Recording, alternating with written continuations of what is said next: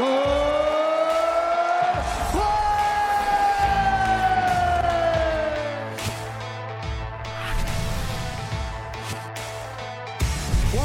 UFC Unfiltered.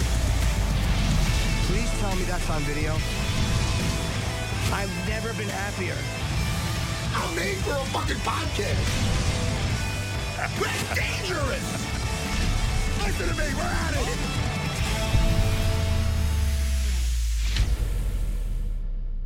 Welcome to UFC Unfiltered. Hey, man. Hey, slow it down, my friend.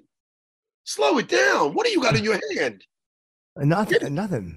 No. You've been sober for a very long time. I don't want to do this in front of the audience. 36 years, February 1st. Yeah, well, what do you have in your hand? It's a match. Show it to me, Jimmy. I will get on the train. Oh, it's a match. Why you have a match? Because I'm a fruit and I like to light a candle. Okay. All right. Listen. Welcome to UFC Unfiltered, Jimmy. Yes, Matt thought I was doing drugs. Believe me, I mean, I know I can't, but the idea of smoking pot seems like so much fun. But I just know that for me, it would lead to other things. I've seen a very close friend of mine smoking pot, and you're getting more enjoyment out of it than I would be able to. Well, Jimmy, I did some today. You know what it led to? Jiu-jitsu. Yes, it led to tripod sweeps and back takes. And that's what it led to on me. To you, it might lead to getting to like going to a bathroom stall with a stranger. I don't know what it entails with you. I'd be in a corner cowering. Yes. There's people knocking on the windows. They're talking about me. You know, trust me, I'm a paranoid fuck, even sober. With me? Dude, I'm like, don't stop me now. I'm having a good time. I'm having a ball. And then I show some techniques. Oh, today, Jimmy, I was like pent up. Not in the way okay. I was the other day, and then I attacked my wife, and I got good for you. Yeah. Oh, what a time we had.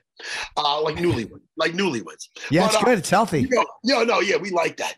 And now, but I was also pent up because I'm used to exerting some energy. Like even when I'm not training, I'm teaching.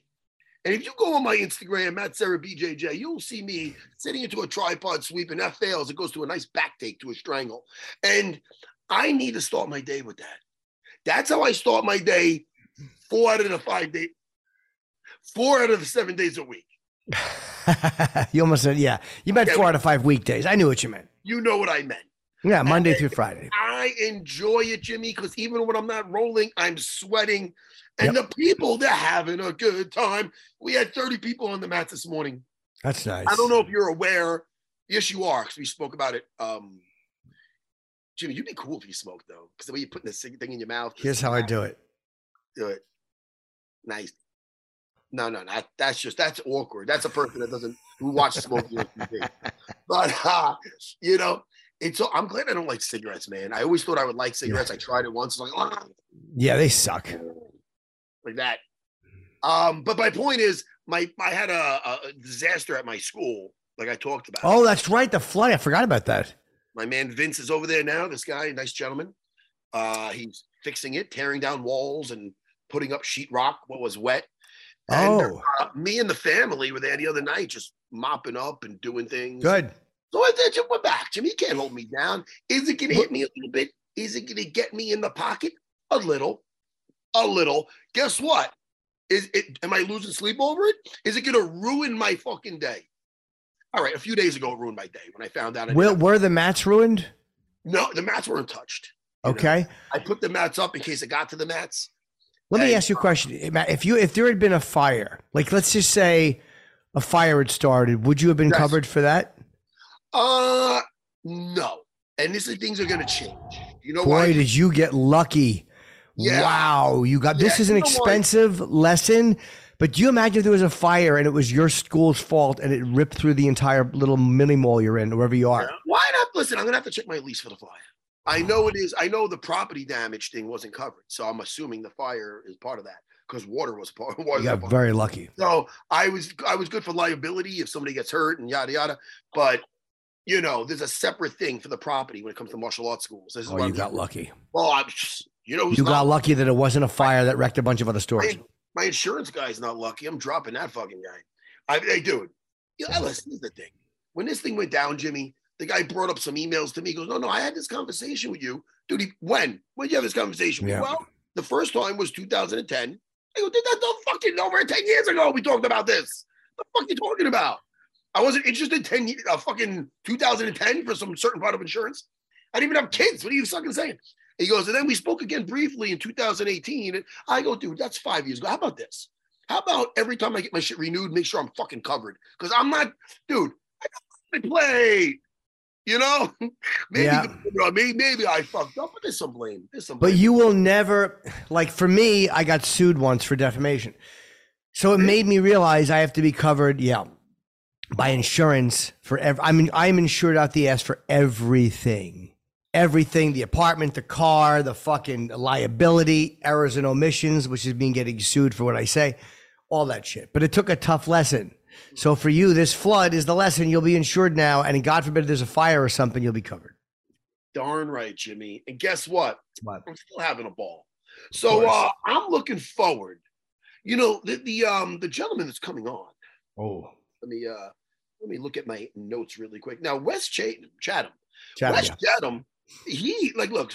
I heard him getting an actor on, so I heard the name. I go, who is this guy? Then I saw the picture of him. I go, oh fuck. Yeah. I remember him on the show The Expanse. The Expanse is a sci-fi show, and you know, I enjoyed it. I somehow fell off it, but you know who I enjoyed the most of it? This character he played. He played a bit of a psychopath. Oh, okay. Oh, he was cool. He was like very, I don't know if he's autistic or something, but in the show, but he was very, there was something wrong with the guy. I want to talk to him about his character. Sure. And I heard he was on all 6 seasons, and there was development there. I'm going to go back and watch the rest of this fucking series because it was a good series. I don't know why I fell off it, but I did. It happens sometimes. You stop watching something for no real reason. I just started watching a show on HBO called, I think, The Last of Us. Oh, not bad. Oh, not bad. I heard the third episode that you that's your favorite. Everyone's saying that. I've only seen the first. Don't tell me. Oh, the first one. Don't tell me. I've only look at the blood. Don't tell me anymore because I saw the first one. Yeah, it was good. Pablo Pascal is good. And we also have Curtis Blades on today, who we love. Curtis Blades. He's been on many, many times. Yeah. Love to get his take on what the heavyweight division looks like now. And also we have a handicapper, Gianni the Greek Corrales. And I'm fascinated by these guys because they're professional gamblers. I'm gonna say he's a handicapper. He's a gambler. He's a gambling analyst. And I don't know if he works for UFC. I guess I should know that, but I don't. You sound like a degenerate. No. There's that's what Ace Rothstein did. He was a handicapper. Now I don't know if that's the same as this. I like to call. First of all, I'm not super politically correct, but Jimmy, the correct thing is disabled. Don't be sitting there talking. How dare you call these guys handicapper? I'm interested to see who he picks in 284 as well. We have just ignore my bad jokes. Don't just fucking ignore me like I'm not here. I'm not. Joke. Wait, I didn't recognize that as an attempt at humor. I thought it was a definitive, serious statement. I'm sorry.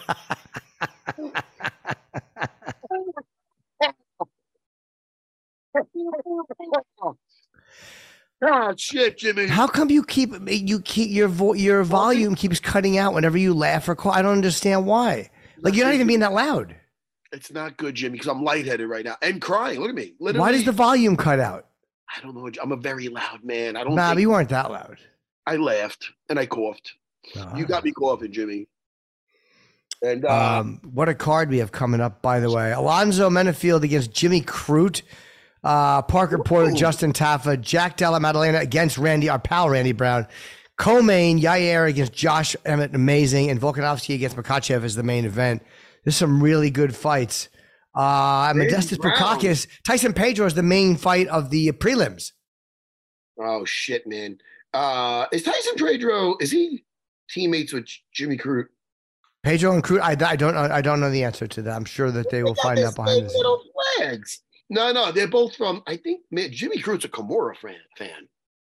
He's a Kimura fan. Is he? Okay. Yeah, I'm an ass man. No, but he is. And I love the Kimura. Yeah, me too.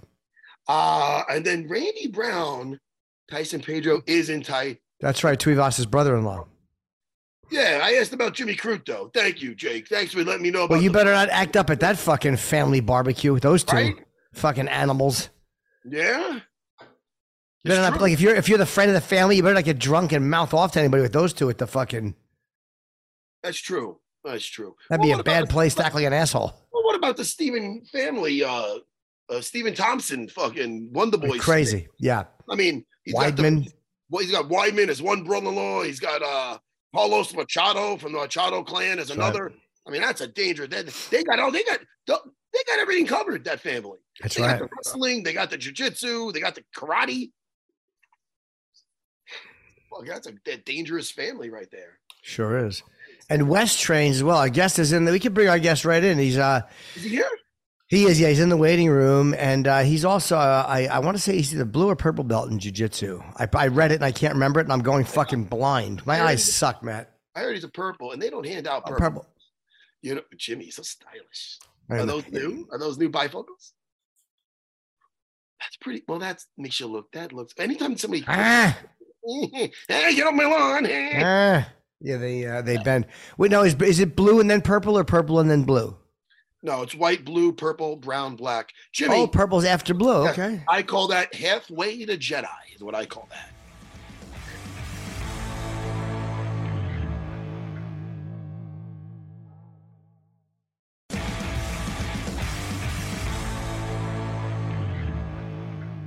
All right, look, we have a guest. Hey, Wes. Hey, guys. How are you? How are you? I'm good. Here, you're a purple belt. Sorry, Jimmy, to steal your steam. That's okay. Are you a purple belt in Brazilian Jiu-Jitsu? Yes. That is fucking amazing, man. Yeah. That's halfway to Jedi. When people get blue belts, they go, that's nice. Maybe he put his time in. Sometimes get a guys put a blue belt and then they fucking, next thing you know, we don't see him anymore. A purple belt means you are on that journey and you're staying on it. Yeah. You don't hand out purple belts. That's halfway to Jedi. How long you been training, Wes? I've been training, I would say, so I wrestled in high school, but I started training jiu-jitsu, I would say 7 years. But 2 of those years were cut short because of COVID. Oh, sure. So 5 solid years. Yeah. So 5 solid years. And then when COVID hit, for some reason, I'm not getting you guys on my oh, you got to see us. Let me test something real quick. You're not getting visual of us? Are we live right now? Yes, sir. Oh, F yeah, Wes. Oh, shit. F yeah. Put your hair down. Do you see us? I'll switch off right here. Hold on. Can you see us or no? Yeah, I can see you. I can't hear you. Oh, consider yourself lucky. You're not missing much. All right. We'll wait for you. Yeah, all right. Can you hear me fine? Sure. We got everything perfect on this end. I see you. Don't think I don't see that Hickson Gracie fucking book, Breathe behind you. Ah. Is it Breathe? What is it? Yes, Breathe. Yeah, I think so. We interviewed him for that. Hickson's awesome. Oh, did you really? That's a recent book, right? Yeah. This one just came out. Yeah. Amazing. And that's, I saw that documentary Choke, and that's one of the things that really got me started thinking about training. And I was living in Playa Vista, and Crone Gracie's his school was right behind literally walking distance. And so I showed up, and I was so lucky to have a school like that close by. And that's when I started training. Who gave you your purple belt? Well, so I was shooting a TV show in Toronto called The Expanse. And so I would do 6 months in LA, and I did 6 months in Toronto at Toronto BJJ. And I do morning classes. And so George Brito in Toronto at Toronto BJJ, he teaches the morning classes, but Crone teaches the night classes. Yeah. So I got to be really close with George. And then I ended up, when COVID hit, we ended up doing an especially long season. And so my second year, George gave me my blue belt. And then in my 3rd year or my 4th year, he gave me my purple belt. Oh, that's so nice, man. And speaking of The Expanse, it's one of those things where I knew we were getting an actor on. I saw your face. I go, holy shit. I was telling Jimmy, that, first of all, great science fiction show. Thanks, man. I got to get back in. You know, I was just talking to Jimmy how sometimes you're watching a show and you just fall off for whatever reason. I fell off of it. I got to get back. We're a fucking psychopath. But your character character in that was very complex because it wasn't a cut and dry. Did he have some kind of, and again, I'm going to go back into it because there's a lot of character development. But Yeah. man, I like your character. He was a fucking badass. Yeah. But he had a weird code. He had some kind of his mindset was, he was structured differently. Ice cold when it came to killing people, but yet there was a form of justice. There was a form of loyalty. Tell me about that character really quick for the audience. Just Yeah. So I mean, you're I'm instinct. not saying it the wrong way. Was he autistic or something? Or Autistic, you mean? autistic? Sorry. Yeah. Autistic. Yeah, so your instincts are right. I mean, as you progress through the season, once you get to season five is it's where I go back to Baltimore. It's like where you see my childhood and you understand why I was the way I was. But he was severely abused as a kid, severely abused, and in the worst possible ways. And there was somebody in his life. Her name was Lydia, and she brought him in close to her. And it was the only good thing in his life was her. And so she realized that something was, really damaged inside, something was damaged emotional. And if he doesn't have any guidance, he's going to go off and do terrible things. 100%. And so she started guiding me through, like, this is how you be a good person. And I said to her, like, I don't have the instincts to be a good person. I don't know the difference between right and wrong, or like if I, murdering somebody or not murder, it doesn't affect me.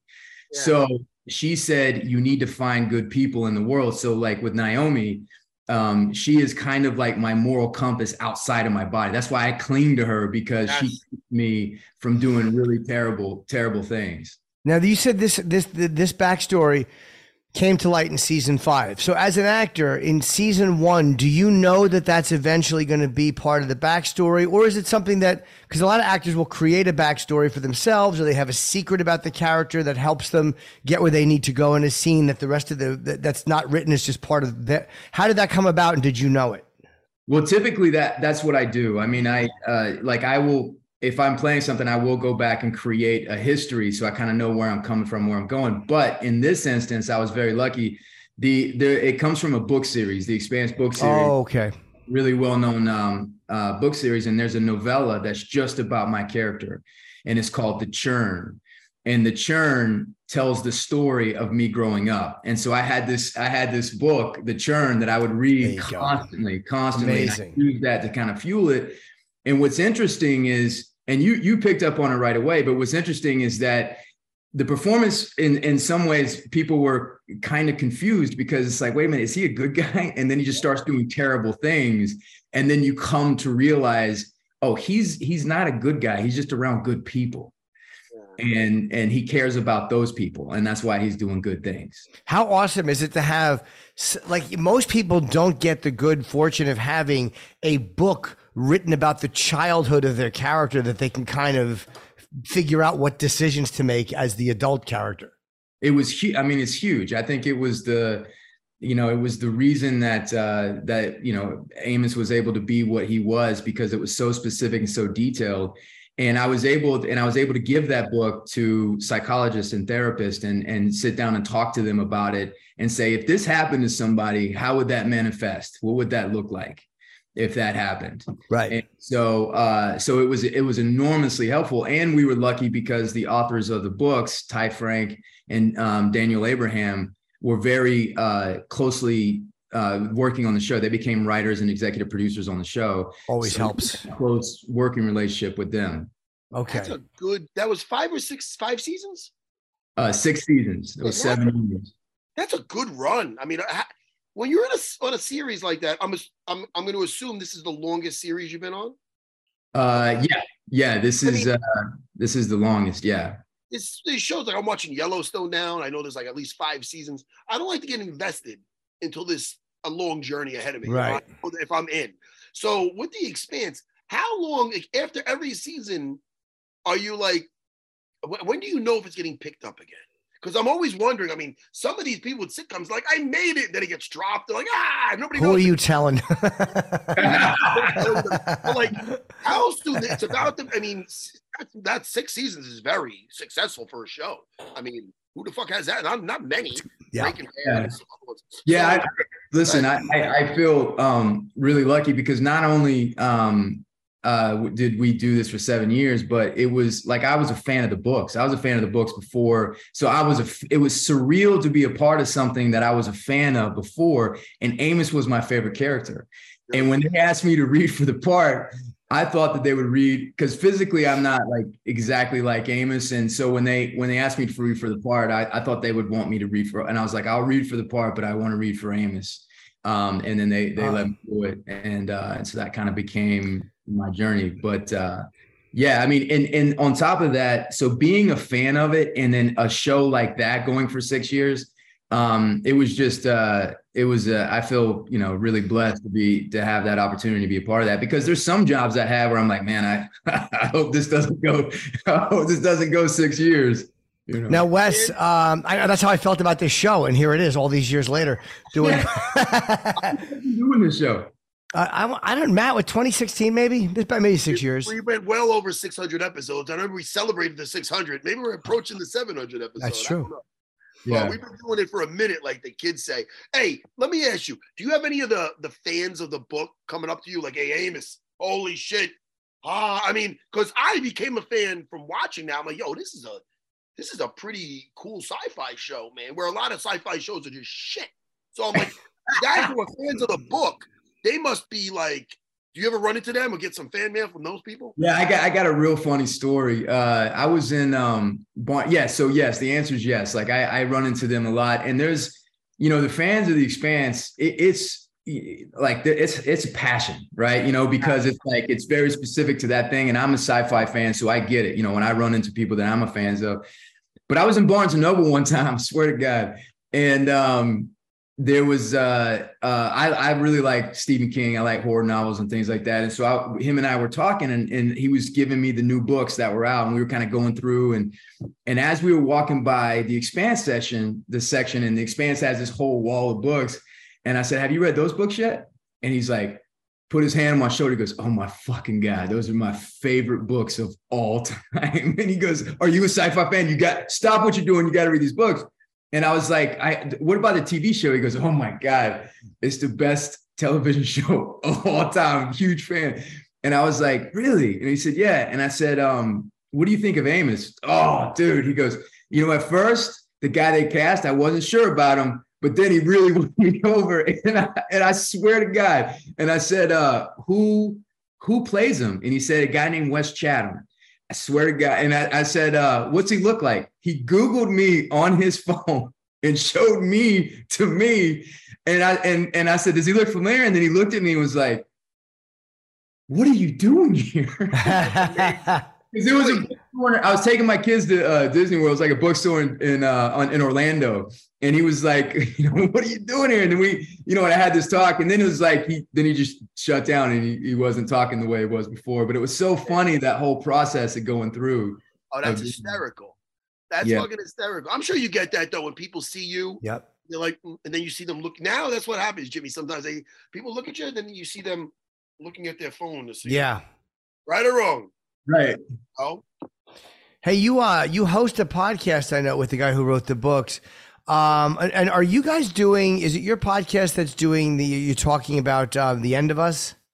Yeah, The Last of Us. Oh, sorry. I keep fucking that up. The Last of Us. I only saw episode 1 last night. I just started it, and it was good. I really liked it. I thought Pablo Pascal is great. He's a great actor. And why that show? Do you just love it, or did you decide to before they made it? The way it all worked out that show was, so the way it all worked out is Ty is a good friend of mine, the writer of the books. And so we were doing the show. Amazon approached me about doing a podcast for the show. And I said, one of the things that Ty and I love is we love to talk about movies, genre, television, certain things like that.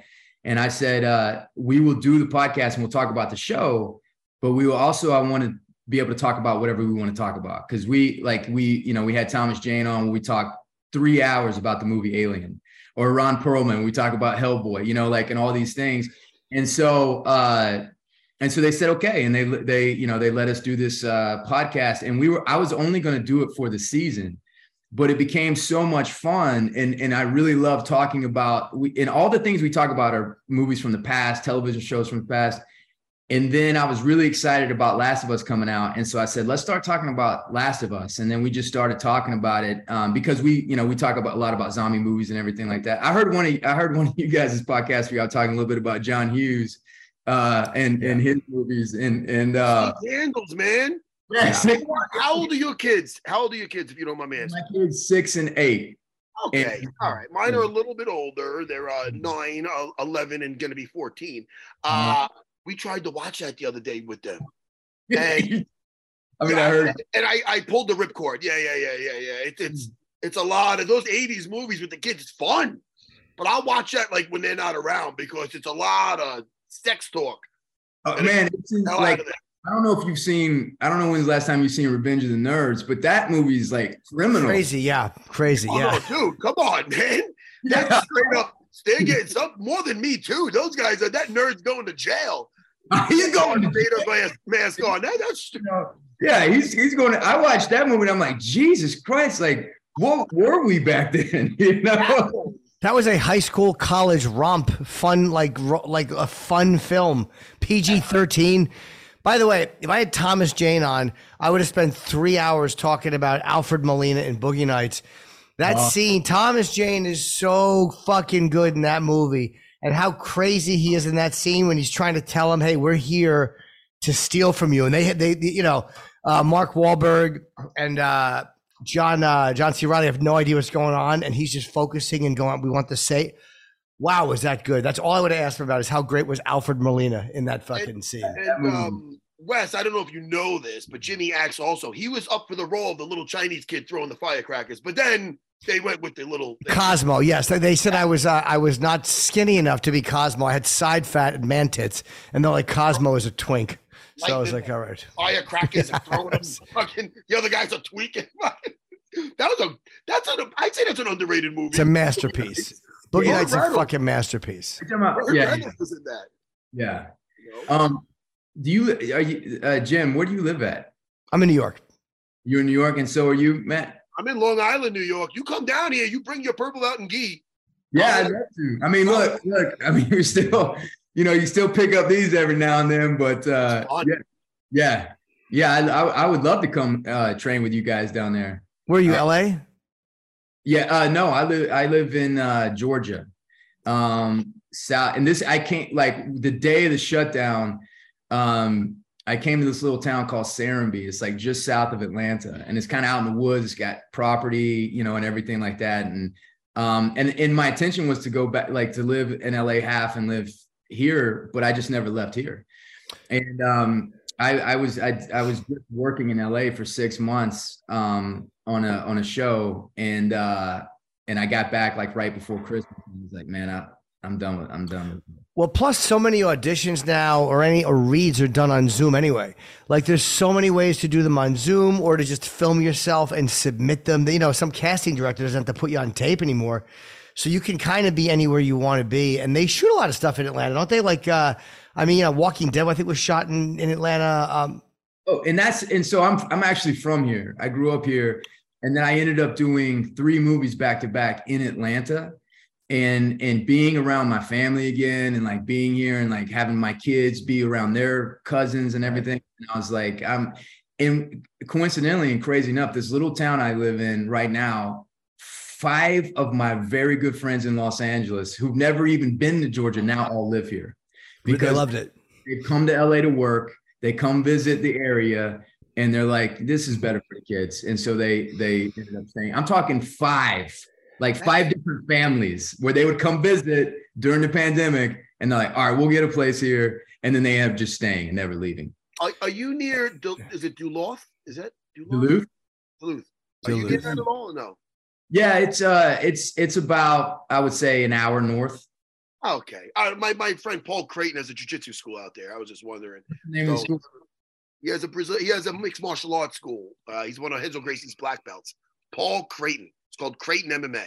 So, And Wes, before we let you go, because we have our next guest is in the waiting room. I'm sorry, Jimmy. Did you get that about Creighton MMA? Yes, sir. Yeah. Not you, Jimmy. I wanted to make sure Wes has it in case you need a place to train. Before we let you go, because we have Curtis Blades is in the waiting room, I wanted to ask you 2 things. One, what are you promoting so we can promote it properly? Yes. Well, the thing that I just worked on, they're real secretive, but I will just Okay. that I'm still in space. Ooh, and you're a sci-fi guy. I love it. I love it. Um, Things to look forward to. We got the next Dune yeah. coming out soon. I would consider this more fantasy, if that's the right hint, than pure sci-fi, but it's in space. Okay. Just I like that a too. little further away. Will you And- come back on, Jimmy? I'm sorry for cutting you off, Jimmy. I'm so happy to have Amos, not Amos, but I'm so happy to have Wes with us. Could you come back on when this thing's coming out so we can both? Yeah. We didn't even get to ask about your wife's an MMA reporter and stuff. We didn't get to really. We're just now getting our feet wet, and you got to go. We got to go. Yeah, we have a very busy show today, but we'd love to have you back on when we have less guests so we can have more time with you. Yeah, I'd love to sit down and talk. And this was a pleasure, and I appreciate it. I do want to say before I get off, my wife's podcast, Unleash, about Cain Velasquez. Nice. And you know, she in conjunction with his family and everything. So that's been a really powerful tool for helping him in his process. So Oh, awesome. That's great. Yeah, good for him. I'm happy for anything that goes well for Cain. Everybody's kind of rooting for him, you know? listen, I love you guys. I love, you know, and so this was really cool. I appreciate it. Thank Talk you, to Wes. We'll definitely talk again. All right, man. Yeah, Wes. All right, be good, buddy. Thank you. Later, bro. That was great. Yeah, I just got the intel that Curtis was in the waiting room, and we do have Curtis and another guest. I hate to rush guests off because we're enjoying him. Let's get Curtis Blades in, who we also love having. Love Curtis. I'm interested to hear Curtis's take on what's going on in the heavyweight division.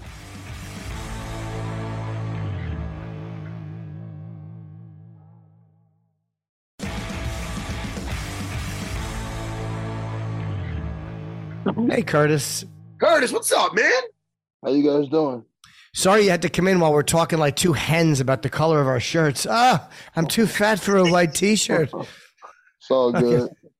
Curtis, what's going on, man? I mean, the heavyweight scene is it just seems like it's just out there and up for grabs. Yeah. It's out there and it's asking somebody who wants to go for the throne. And you're sitting there patiently. What is going on with you? Talk to me. I mean, I was under the impression I was going to get Sergey Pavlovich after he beat Eric Lewis, and I'm waiting. I haven't heard anything legitimate yet. I've heard some rumors. That's where they were heading, but it hasn't happened yet. So I don't know. And then the other Russian this weekend, Spivak? Spivak, he beats Eric Lewis. I'm like, shit. I should have just did that. I should have just did the wrestling. I knew I could do that. I wanted to like show some growth, and then I lose to him. I lose all my hype, and then these guys, they beat Eric Lewis, and now they got all this hype. So Oh, sorry, Curtis. I didn't mean to interrupt you, but you said something really interesting that you wanted to show that you wanted to show more in the arsenal. So in a way, like what you were thinking kind of got away from the instincts. Like Kevin Holland did the same thing where they said Kevin jumped up and he shouldn't have. He should have, instead of having that kind of honor thing, like we're both going to fight the same way. So maybe you do the same thing. That's interesting to hear. Yeah. And I learned a lesson. Like, don't overthink. Because when I went for that takedown, it was like a conscious thought. And those aren't the best takedowns. The best takedowns just happen like organically within the combination. You just end up on his hips. That's not what I did, and that's why he was able to land the uppercut that he did. He could see me thinking about the takedown. So that's what I learned from that. And ever since then, I've been focusing on being as organic as I can be with the takedown. If it's not like there, I'm not gonna force it. And man, one little mistake obviously leads to like big consequences, but it kind of has to suck when you see that big Russian go in there, Spivak go in there and trip him down with a fucking hip throw. You're like, because you're so good on the floor that you should, fuck yeah. You should be the kryptonite for a guy like Derek Lewis. but he ends up landing that uppercut because of the because of the situation that you're explaining. This, but you know what? You made the correction. After that, what happened? You get caught with how many more uppercuts? No, man. You won 3 in a row. So it's not like you didn't learn from the situation. And I would love you versus Sergey Spivak would be fucking something else. I don't think he's hitting that trip on you. No, he's not. I don't know. Like, I want my next fight. I know it's not going to be a title shot. So I want my next fight, whoever it is, it needs to be someone like, oh, I beat him, I deserve a title shot. I don't want to beat Sergey Spivak and then people are like, well, who's Spivak? Like, I don't want that. I'm not saying that, but that's what we know how this goes. It's all about the casuals. Whoever they believe is worthy of a title shot, that's who gets it. That's who has to read the resume. And I don't know if Spivak, I don't think he really adds on the resume in the eyes of the casuals. And honestly, sorry, you're ranked number 4. He's 3. Pavlovich. How did that happen? I think that doesn't make sense to me. With the level of competition you fought, I easily think, again, it's only a 1-number reversal, but I do think you should be number 3. Yeah, but that's I've accepted over the last like 4 or 5 years. I've been in the top 5. People sleep on me. I've been on the top 5 since 2018. I've been holding my ground since 2018. But the rankings, they don't really mean what I thought they mean. Because you're in the top 5 for 5 years, you don't get a title shot. It's like, what's going on? But that's because, like I just said, the casuals are who like set up who's going to get a title shot. That's why McGregor, he always has a chance to get the title shot because the casuals always want to see McGregor. And you're also sometimes like and I think Leon Edwards has the same situation you do, which is the curse of the nice fighter. Like there are times where people like you and you're not you don't go back and forth and say shitty things that often. So they might be like, oh, it's harder for a nice guy, but nobody wants to deal with you in the cage if they don't have to. It's like Cyril Gahn, he said in an interview a few months ago, like right after he beat Tuivasa, they was asking him like, oh, is Blaze next? He was like, Blaze is good, but he is not good matchup because basically what he's saying is like, if you fight me, you might lose, and even if you beat me, I'm gonna make it an ugly fight. You're probably not gonna get a highlight. Like it doesn't really help you as much. So like I'm a scary fight for guys because I don't have the hype. So like if you lose to me, it's like, oh, you lost to Blades. So what he was saying it was just kind of saying realistically that you're like you're gonna grind it out and just pound somebody into the fucking floor. Yeah. And I get it. Like if I'm Cyril Gahn and they're offering you John Jones a title shot or Blades, you go with the title shot. I get it, but it sucks. Just because I understand it, I mean, it doesn't make me upset. There's no point in me like itching and moaning about it. It is what it is. I gotta beat whoever they give me. I gotta beat them. I gotta do what Leon Edwards did. He had You'll get it. Like 9 dudes in a row, but hey, I'm gonna do it. And then you got Tom Aspinall, and a lot of buzz around him. It felt like the movie The Great White Hype. And I was like, man, this is exciting. What's happening here? And then you got a W. But they're almost like, he blew his leg out. It's like, can I get some? Still stepped in, young kid. Everybody's gassing him up. And don't get me wrong, I love Tom. I'm not shitting on Tom. He's legit. You know, fuck. It's like, I got the victory. He hurt his leg in the process. Now no one's even kind of praising me. It's like shit. Yeah.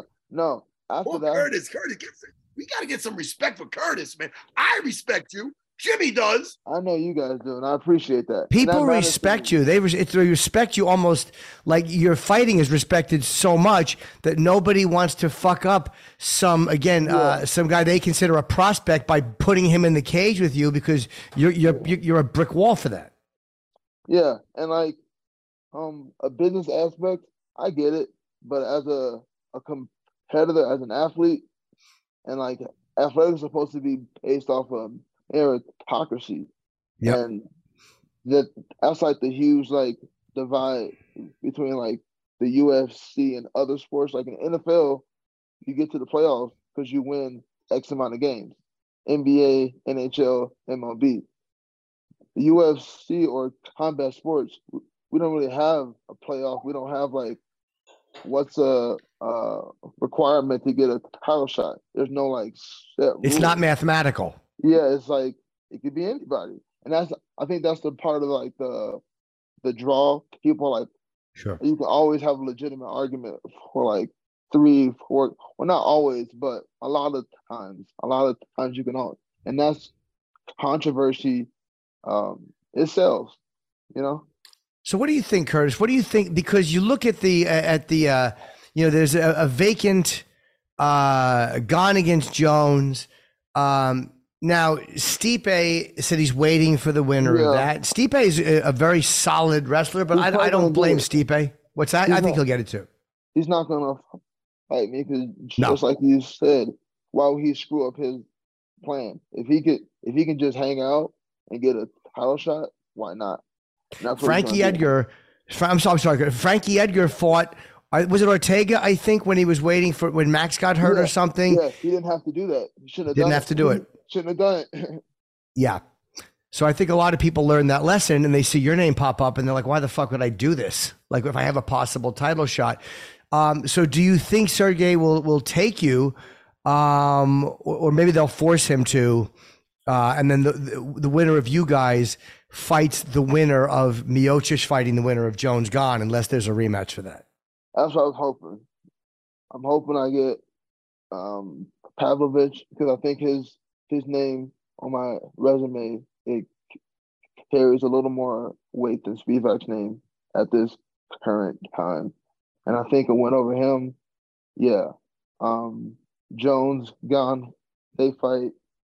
And then whoever wins, it's so many variables. Because what if Gane wins and do an immediate rematch? Then what? And then that just extends. That's why I don't really think about it. It's so many like alternate realities where if this happens, if this doesn't happen, this might happen. Like, I don't know. I'm just hoping I can get Pavlovich and do my part and get a win over him. Style-wise, that would be a fun-ass fight, man. Let's see who's going to control that grappling.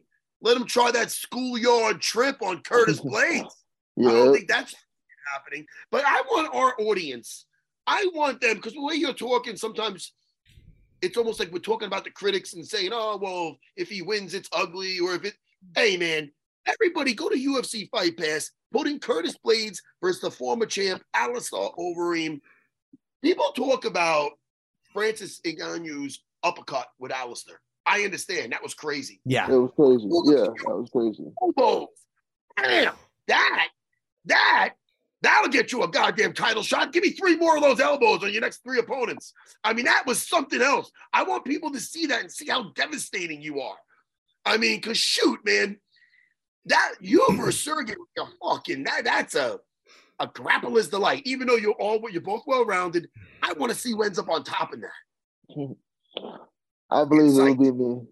And I've been working hard on my jiu-jitsu. I got my purple belt back in August, and I really do feel like a purple belt. Like I understand the mistakes that I made. I understand how to adjust them. I may not always adjust them as fast as a brown or a black belt, but I do understand the adjustments now. One of those elbows is going to turn a black belt to a fucking white belt. That's what I know. That's always there too. And Kurt, what do you think of Francis leaving? I was surprised they let him go. Do you think it was because maybe he's 36 and the knee might be in a little bit worse shape? And every fighter has a shelf life, especially after a major surgery like that. Do you think that might have played a part in it? I think that was a small factor because uh uh before he got the injury, he hadn't had any major injuries. So it's not like you can say he has a history, unlike Right. Khabib, like in and out of the hospital for extended period of time. So that might have been a small factor. I think it was the money. I think he respected him. He he had goals and he tried to make it happen, and he stood his ground, didn't get what he wanted, and he walked. And the UFC, they called his bluff, and he actually walked. And I think it's gonna work out in the end for him. I think he only needs one huge boxing fight to make it all like it was worth it. If he can get Right. one fight for $8 million, that's a lot of money. That's Sure. a lot of money. And I think he Yeah. can do that. I think that's very realistic. Now, what do you think about John moving up from 205, where again now fighting somebody a larger and stronger? What do you think? Kind of factor do you think his wrestling is going to play or his jiu-jitsu against a guy like who's as strong and who has the range that Cyril has? I think it depends on the type of wrestling. Like, is he going to be in the clinch, hitting sweeps and whatnot, or will he be like how I do it, like the takedowns from like a distance off the jab? It depends because if he gets up under him, like if he shoots a takedown from like a distance and he gets up under him, is he going to have the strength to redirect and get back up onto his feet? Because that's not easy. That's why a lot of heavyweights don't like to do it. But once you get up under a guy, you don't have to be really skilled to sprawl. You just got to be heavy and let the gravity do the work. And I don't think we've all seen Shogun. He's not the best at grappling, and Ghana was able to expose that. So I do believe John will get takedowns. It's just how much energy will he have to exert? Interesting you say about being, I'm sorry, Matt, about being heavy. Because in the second Francis Stipe fight, Francis sprawled. I think it was in the second, and you're like, oh, Yeah, Stipe may have a hard time. yeah, And I mean, as a non wrestler, maybe that's what it is, just being heavy and a yeah. little bit quick. At heavyweight, the rules are different. You don't have to be as technically sound. You don't have to get your hip down as fast. Just gotta be extra heavy when you need to be. Interesting. I think Jones can end up on bottom and Yeah, either submit him or reverse him from bottom. yeah, I yeah. He believe can do that. Cyril Gunn in that last round, and I pointed out a bunch. He should be the new champion. He fucked up more than Francis did. Oh yeah, yeah, year. yeah. He But got the you gotta be takedown smart. in the You gotta beginning be of the smart. round. He got the takedown, Curtis. You gotta He be did the smart. single leg, took him Yeah. down. All he had to do was stay on top. But he decided to go for a fucking leg lock. You gotta be Wow. smarter. You gotta be smarter than that. But that's on Curtis him. knows. I wouldn't have I done mean, that. oh shit, man. You fight to get the top position. He Yeah. got it. They're clean. He laid down with a big fucking tree trunk of a leg. Francis got on top. Francis stayed on top. He leaves with the belt. So Cyril Gahn, he plays that game. He even sits down. More than once he laid down with legs. Yeah. So You shouldn't do that I at don't- heavyweight because Yeah. sometimes you can just. I've had guys who are way more skilled than me in on a heel hook, and I have the strength to just like resist them just enough, get hand control, and then it's over. That's what I did with Alistair. He had the heel hook on me. He almost had it. I didn't know what the hell to do. I just like I'm gonna be strong, and it worked. You mean just being a heavyweight and the fact that your legs are so long Yeah. and so powerful, it's a little Yeah, easier I for you to get- resist I something. get to break the rules. I don't have to follow all the rules of jujitsu. That's what a lot of heavyweights don't get. I always put my own little sprinkle on moves. Like if I do a butterfly sweep, I don't have to have my hook in as deep because my legs are so long. The deeper I have it, the weaker my hook gets, which is not usually how it is. That's just a little like heavyweight jujitsu isn't the same as everyone else's jujitsu. It's true. You got these wiry guys that like wrap around the legs Yeah, and they like it ain't the the same. big We guy can't do try to that. do it and they get like it pops off and you got a guy Yeah. Curtis Blake throwing elbows on you. Yeah. Well, look, Curtis, you know that we're really pulling for you to get a shot, and you will. I mean, with guys who you will, and just like Leon did, you will get a shot. You know what I mean? Leon hung in there, and even though you took the one loss, 3 straight wins after that against really good fighters, and I'm sure whoever has to deal with you next, you'll be a problem for them too. Hopefully, it'll be Sergey Pavlovich. But please come back on and talk to us again before your next fight. You know, we're always rooting for you, and it's good to talk to you. For sure. Hey, always a pleasure. I mean that. Thank you, guys. All right. Thank you, Curtis. We'll talk to you soon, okay? All right, guys. All right, big have good, a buddy. good day. Later, Curtis. Later. And again, I hate wrapping up with Curtis, but we have our next guest, Gianni. Is it Gianni? Oh, Gianni the Greek waiting in the Gianni the Greek waiting in the waiting room. I love Curtis. I could talk to Curtis Blades all day. He's one of my favorite guys to interview. And then the rest of the day, I'll talk to Wes. Yeah. Wes Chan. Yeah. I like talking to him. Yeah, but Sergey, oh man, what do you think? Do you think Curtis has that problem? Because again, he's a really nice guy. He just doesn't talk a lot of shit, and it's probably harder. It's easier to sell when 2 guys are going back and forth than when one is just kind of a nice, humble guy who will put you on the floor and pound your head. Dude, you know what? Keep knocking them down, and things will happen. It will happen. Yeah, we hope so. Recently, and it was a big one with Derek Lewis, and since then, he's righted that ship.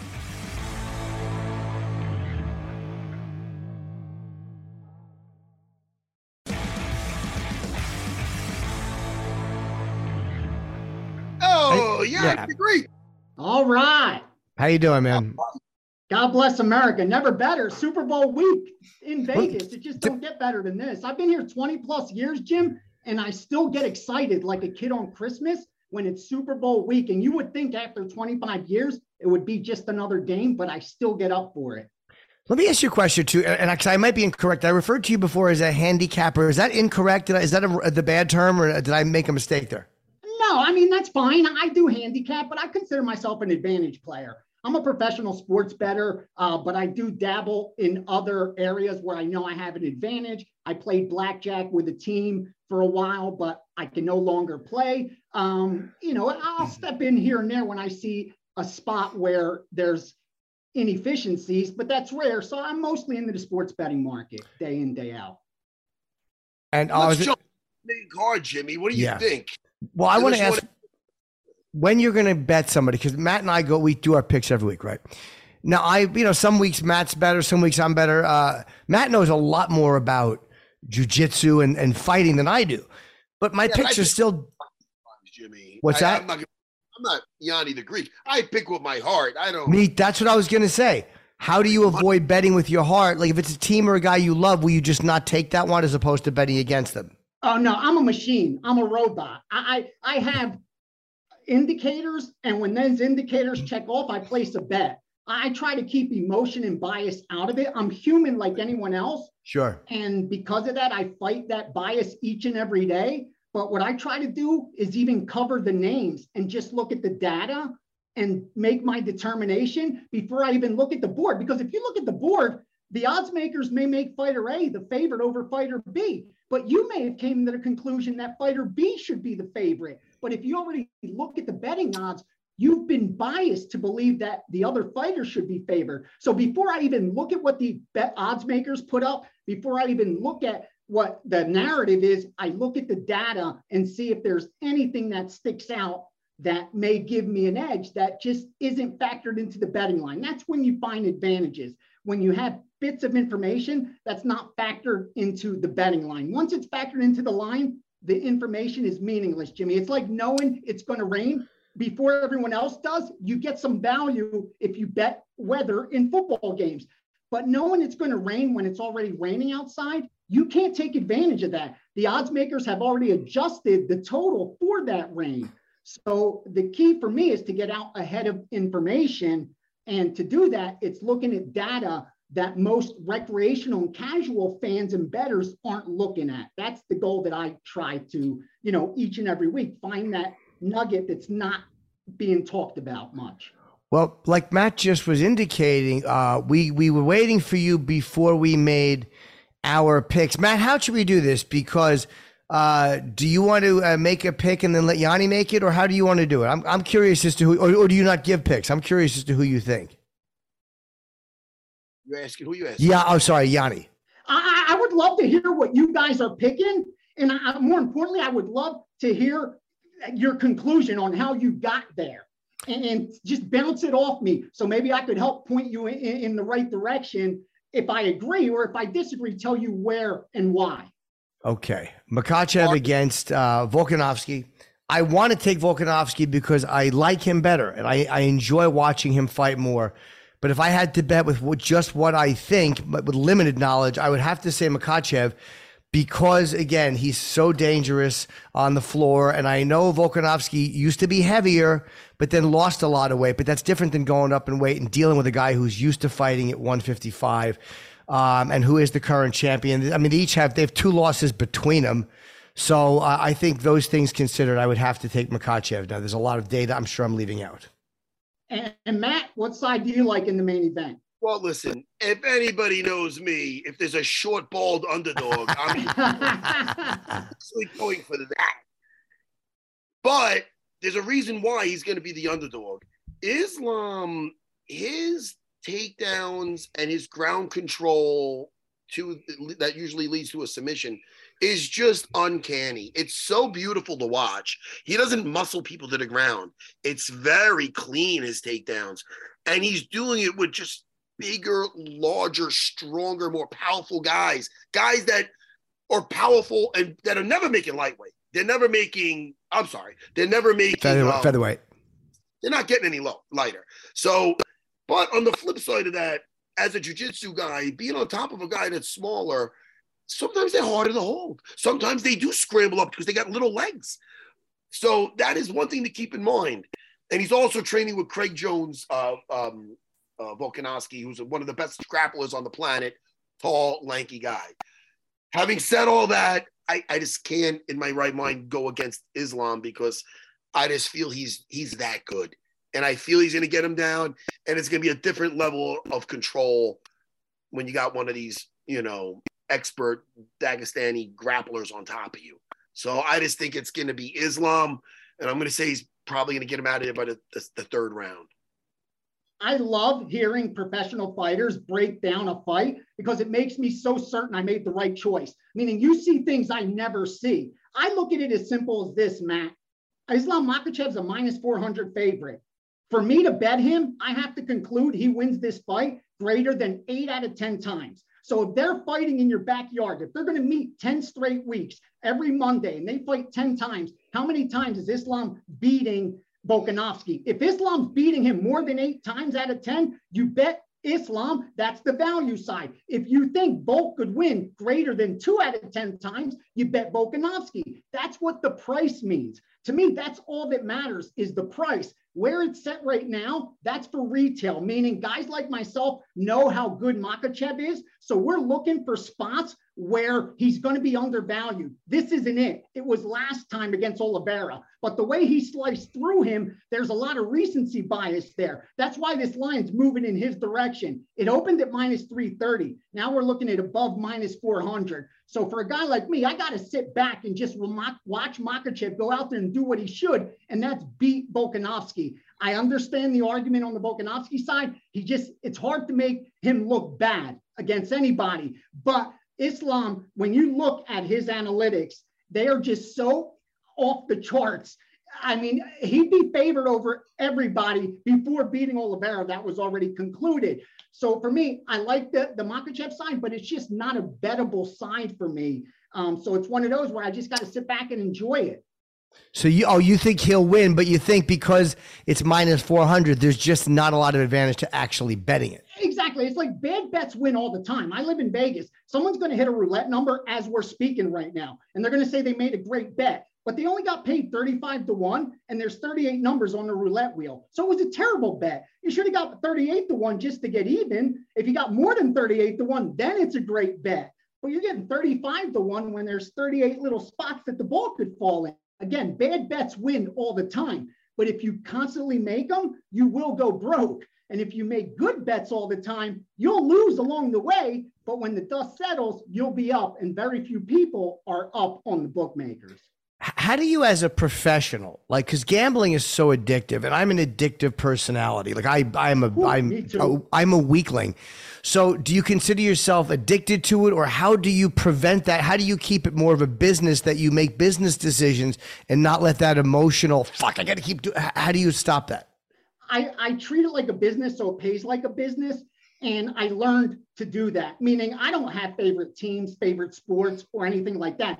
I haven't watched a baseball game, a whole 9 innings, in years. And I bet every single game for the last 20 years, every single day that there's baseball. And I haven't watched the game forever. It doesn't matter to me anymore. Right. I don't even look at the scores before I go to bed. I wake up the next day and I see how I did. They're going to play out. Once I make my decision, I can't control what's going to happen. The fighters are going to do what they're going to do. The ref's going to do what he's going to do. The judges are going to do what they're going to do. I placed my bet, and I could conclude whether I placed a good bet or a bad bet before they even walk into the octagon. Because if I have a ticket in my pocket with a number that's better than what it closes at, my job's done. I placed a good bet, meaning if I have Makhachev minus 300 in my pocket right now, and he closes minus 400, regardless of outcome, I did my job. I got the best of it. I got about a 5% edge on the books. And long term, if I just keep repeating that exercise, I'm going to take their money. And for me, that's what I've been able to get to that point where I just look at it as a business. I treat it like a business, and it keeps paying like a business. I don't look at it as entertainment or sport. Like, I don't cheer. I don't get excited. I could care less at the end of the day. I can't tell you who was last year's Super Bowl winner. And I, had 40 bets in that Super Bowl with props and everything, because like that doesn't matter to me. I'm not a fan. I use it as an investment vehicle only. If I'm not betting, this is the last thing I want to do. Like on my free time, I'm not watching sports. That's the last thing I want to do. When I'm off, I'm not watching any games. Dude. Let's do the co-main, Matt, too. Let's just do that one as well. Josh Emmett against Yair Rodriguez. Yair is such a dynamic striker and so much fun to watch, and he's exciting, and he fights with a lot of energy. But I think I take Josh Emmett in this fight because, again, he's like a little tank, and he just doesn't stop coming forward. The win streak is, I think it's, I'm looking at 5 fights, and it's, 6 out of 9. But I just got to take Emmett in this fight because I think him coming forward and putting as much pressure as he does on Yair stops Yair from doing certain things he might want to do that he needs a little distance for. Normally, again, I like that straightforward Raging Bull style of Josh Emmett. I do. But it's fair to say Yair Rodriguez fought more fighters similar to Josh Emmett than Josh Emmett fought fighters that are similar to Yair. So I'm going to say Yair, by just being so unorthodox, coming at him with stuff from angles, from different perspectives that I don't think Josh dealt with. I'm sure he's dealt with it in camp with the Team Alpha, you know what I mean, with Uriah Faber and the crew. But I think Yair Rodriguez is going to get this done, and I'm going to get him by 3rd round stoppage. I'll say this: one thing is he did beat the Korean Zombie, who does come forward a lot, but he was losing that fight, I believe, until the 5th. And it wasn't a lucky, it was a great strike. I mean, it was a beautiful strike, but it was one that just came circumstantially in that moment. I mean, he was not able to stop, I think, the Korean Zombie through most of the fight. How did he do with Jeremy Stephens? Yeah, he did. He did. I think they both beat Jeremy Stephens, actually. Yeah, but Jeremy is a lot more like Josh Emmett than absolutely, he is. Yes. Let's hear the Greek. Yeah. Great two-way action here, meaning Yair Rodriguez opens minus 160. He's right around minus 160, 170 right now. So that reflects you're getting good two-way action. Bettors disagree. And it makes sense because they've both been profitable in this spot, meaning Yair's 8-0 when he's the favorite. He's the favorite now. And Emmett's 5-1 as an underdog. So when he's been the underdog, he's outperformed the betting market. If you're going to fade him in this spot, you better have some conviction. And with him being 7 or 8 years older, I will rarely bet a fighter in this position. But I do have an Emmett ticket in my pocket because when I look at the analytics, the one thing that sticks out to me the most is that Yair does most of his damage in striking from a distance. 64% of his minutes, he strikes from a distance. But to beat Emmett, you got to be able to do more than that, because he absorbs all his significant strikes from a distance. 90% plus of the damage he takes is from a distance. And when you see Yair, he's not doing the majority of his damage from that spot. That stuck out to me more than anything, coupled with just how tough Emmett is. And this one going 5 rounds. Give me some plus money. I'm a sucker for it. I got a small bet, nothing big, but I do think there's some value on this underdog. The age is the only thing that scares me. And of course, obviously, Yair being so dangerous as a striker. Wow. Isn't it funny, Matt? Like, there's so many things I would never think of. Percentage of strikes landed from a distance, percentage of damage taken. I guess between the two of them, there's like a 16%, a 26% difference between 64 and 90, right? The amount of damage he does and the amount of damage. So that's so interesting. I would never think to even look for that statistic. And you see real quickly, 30% of Rodriguez's damage is done in the clinch or on the ground. And when I look at Emmett, he's absorbed only 2% of his damage on the ground, only 5% of his damage in the clinch. So again, if you're beating this guy, you are beating him from a distance.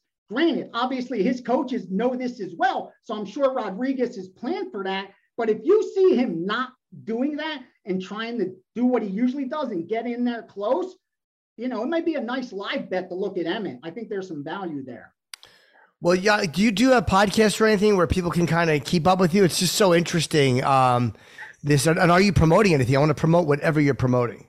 Yeah, I mean, I have a podcast on Fight Pass, The Gambler's Perspective. Me and Nick Kalikas, odds maker from Circa, longtime, the original MMA odds maker. We cover it, again, from a betting perspective. Also, UFC on the Line. We're in our 5th season on UFC Fight Pass.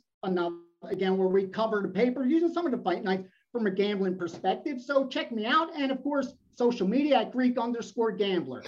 Well, I hope you come back on again, man. It's fascinating to listen to you break down a fight and why you're making the decisions. But they're all obviously very smart decisions because they're well thought out. From a gambling perspective, again. Yeah, of course. Like Matt knows Brazilian Jiu-Jitsu, MMA, fighting a billion times better than I do. But I've spent the last 40 years doing nothing but betting sports every day. That's the advantage I have. Yep. At Greek_Gambler. Sorry, Matt. At Greek_Gambler on Twitter and Instagram. Can I just tell you, I'm not a sports guy at all. All I do is watch the fights. I enjoy the fights. But you two, and I don't gamble whatsoever. I've been in Vegas. How many fights? Never gamble. One time I'll do the slots once in a while. Exactly. Not a lot. But hearing you discuss this, for a simpleton like me, it's very interesting. You make it very interesting and very understandable, where I'm like, oh, that makes a lot of sense. Yeah, it makes sense. Yeah. I'm a simple guy. I'm from a row house in South Philadelphia. I don't have an Ivy League education. I barely have a high school education, but I learned my craft very well. Again, this is where less than 1%, you get in a room, Matt, you put 100 sports bettors in a room, maybe one of them has positive lifetime earnings. That's fact. It's common knowledge. These casinos, it's public. Less than 1% of their patrons are profitable. So very few people win betting sports. If you're going to do it, probably you should be doing it for entertainment and having fun with it. Because if you're going to dedicate your life to it, it's a very difficult craft to master. I love the way you break it down, man. I'm going to be watching this stuff. Yeah, and I love the fact that you sound like Philadelphia. It's so great to hear. I love guys like you, and I would hopefully have you on again soon if you'd be willing to come back. Keep crushing on Gutfeld, man. I'm a fan of both of you guys. Thank you. Thank you for having me on. Love the podcast. Keep crushing it, guys. Thanks for having me. All right, man. We'll talk to you again. Longo. Make sure you tell my guy hello. He loves you. Longo loves you. I'm going to tell him. That's my guy. Thank you. Thanks, pal. Talk to you soon. That was great. Well, Leah, this was a really fun show. If you want to see me tonight, I'm at the Fat Black Pussycat here in the city, 7 p.m. And if not, come next week and see me. And Sarah BJJ, .com, right? Yeah, that's me. .com. Sarah BJJ Academy on the Instagram. Matt Sarah BJJ on Instagram. Cameo Matt Sarah. Jimmy, hi. And also the fight this weekend. Yes. Regular time. Yeah, let me promote them real quick because I am really looking forward to this card. My wife's toggle. I was looking for this and it's in my shorts. There's nothing. Most importantly, I would say this. Hold on, let me just go up here and get the information. If you UFC Unfiltered, keep up with us on social media. Hit follow on Twitter and also on Instagram if you want to keep up with what we're doing and when the podcast is out, who we have out. If you happen to miss one, you can keep up with us on social media. And this, let's say this UFC 284, February 11th. That's this Saturday, of course, from Perth. Makhachev and Volkanovski for the lightweight title. Alexander going up the early prelims, 6 o'clock New York time, 8 o'clock New York time at the prelims, 10 o'clock New York time is the main card. And Matt, I will talk to you soon. Thank you to Wes. Thank you to Yanni. And thank you to our pal Curtis Blades. Yes, and we could hang up, but I've been getting a lot of positive feedback on me singing us out. Awesome. It never happened. You can hang up when you can. No, but just remember, everybody out there, remember what the great Freddie Mercury said. Don't stop me now. Jimmy, we're having a good time. We're having a ball. Don't stop me now. We're having a good time. Hey, give me a call.